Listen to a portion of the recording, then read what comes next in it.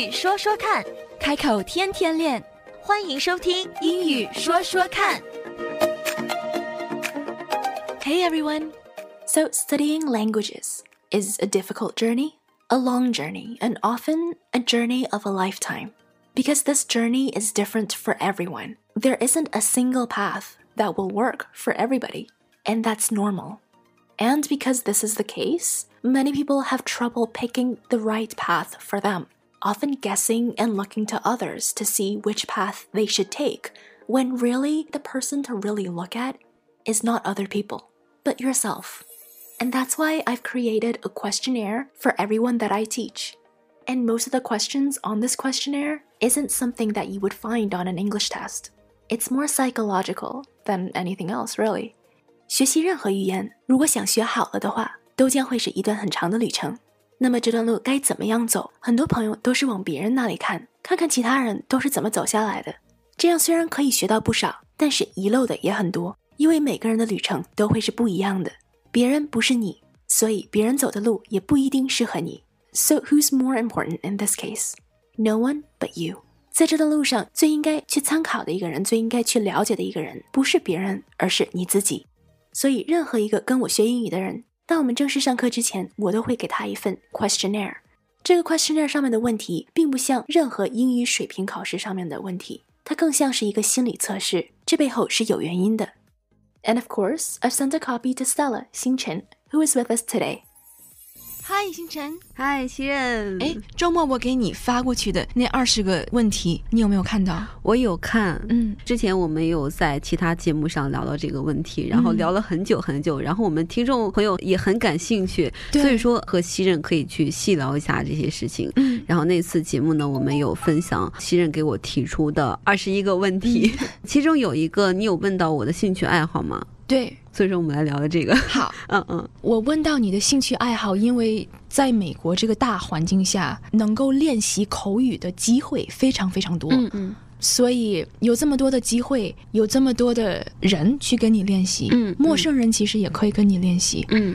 你认识的人，老师，学校，你去商店买东西的时候，你如果真的细心去想的话，你生活的每一个部分都是一种机会。哪怕你去挑衣服的时候，你知道你自己的 size 是多少，但是你也可以问一句，你有没有你的 size？ 你去换衣服，你让别人帮一下，别人说 Hey, can I help you？与其说 No, thank you，这个时候你可以说Yes, please. Can you help me find my size？ 你能帮我找到合适我的衣服吗？或者是说，你如果今天想去买黑色的衣服，你可以说 I'm looking for something black。然后他会就帮你指到一些有黑色衣服的地方，哪怕你不是去买黑衣服，你就是想随便看随便买，那么你也可以就是通过这个机会可以去练一练表达和沟通。这就是之前我们说的所谓的在你的安全区域里面去找突破口。Yes， 在你的安全区找突破口，这个很重要。那么你的兴趣有哪些呢？你是问我是在学英语的角度吗？不是，人生活上的角度。生活上的，对，生活上从小就比较喜欢的，我比较喜欢朗诵。朗诵，对，这个我很感兴趣，有感情的朗诵。哇哦！但其实这一点非常好，因为口语就是要讲出来。有很多人，他们虽然英语水平很高，理解能力、阅读能力、写作能力都很高，但是口语不行，是因为他们在读课文的时候有多少，就是有几十是 actually 读出声音来的。基本上很少，对吧？你看一篇文章，你读一个东西，很少是朗诵出来，你只是眼睛上看完了，理解了就 OK 了，对吧？这你练习了你的阅读，你也练习了你的理解能力。你不认识的字，你查字典，可是你落下的是什么？你忽略掉的是口语。你没有去练。所以为什么他理解能力能够那么高？因为你练阅读、练理解的次数、时间跟你练口语的时间的不成比例。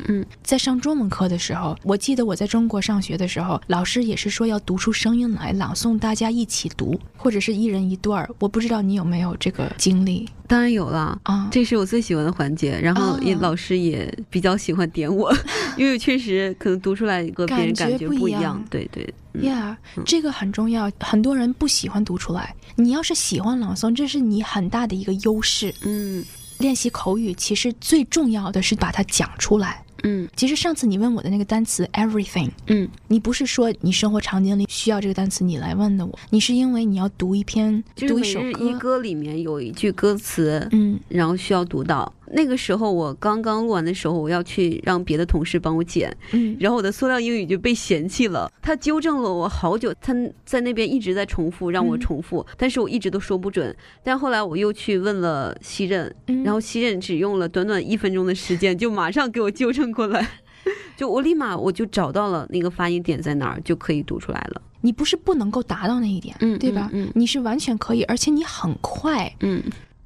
其实讲回到朗诵，你的这个兴趣，你要把它讲出来，你就可以体会到它你是从哪儿发的音，它 sounds like what， 这一点很重要，你能够听到自己的发音，这个时候你就能够和别人有一个对比，就是别人 as in 当地人，同样一个词，当地人怎么说的，你怎么说的，你只有讲出来，你才有对比，你不讲出来，你是没有这个对比的。当你有了对比之后，你就会自然的缩短它的距离，因为你意识到了距离在哪儿。可是你如果永远不讲的话，你都不知道你的版本跟当地人的版本这个口语是差了多少距离，很多人他不去说，所以这一点是非常非常重要的，一定要读出来。朗诵是一个非常非常好的一个锻炼，它就是一个锻炼口语的这么一个机会。你可以拿一些你比较喜欢朗诵的一些内容，随便剪一段你喜欢读的东西，我们来读。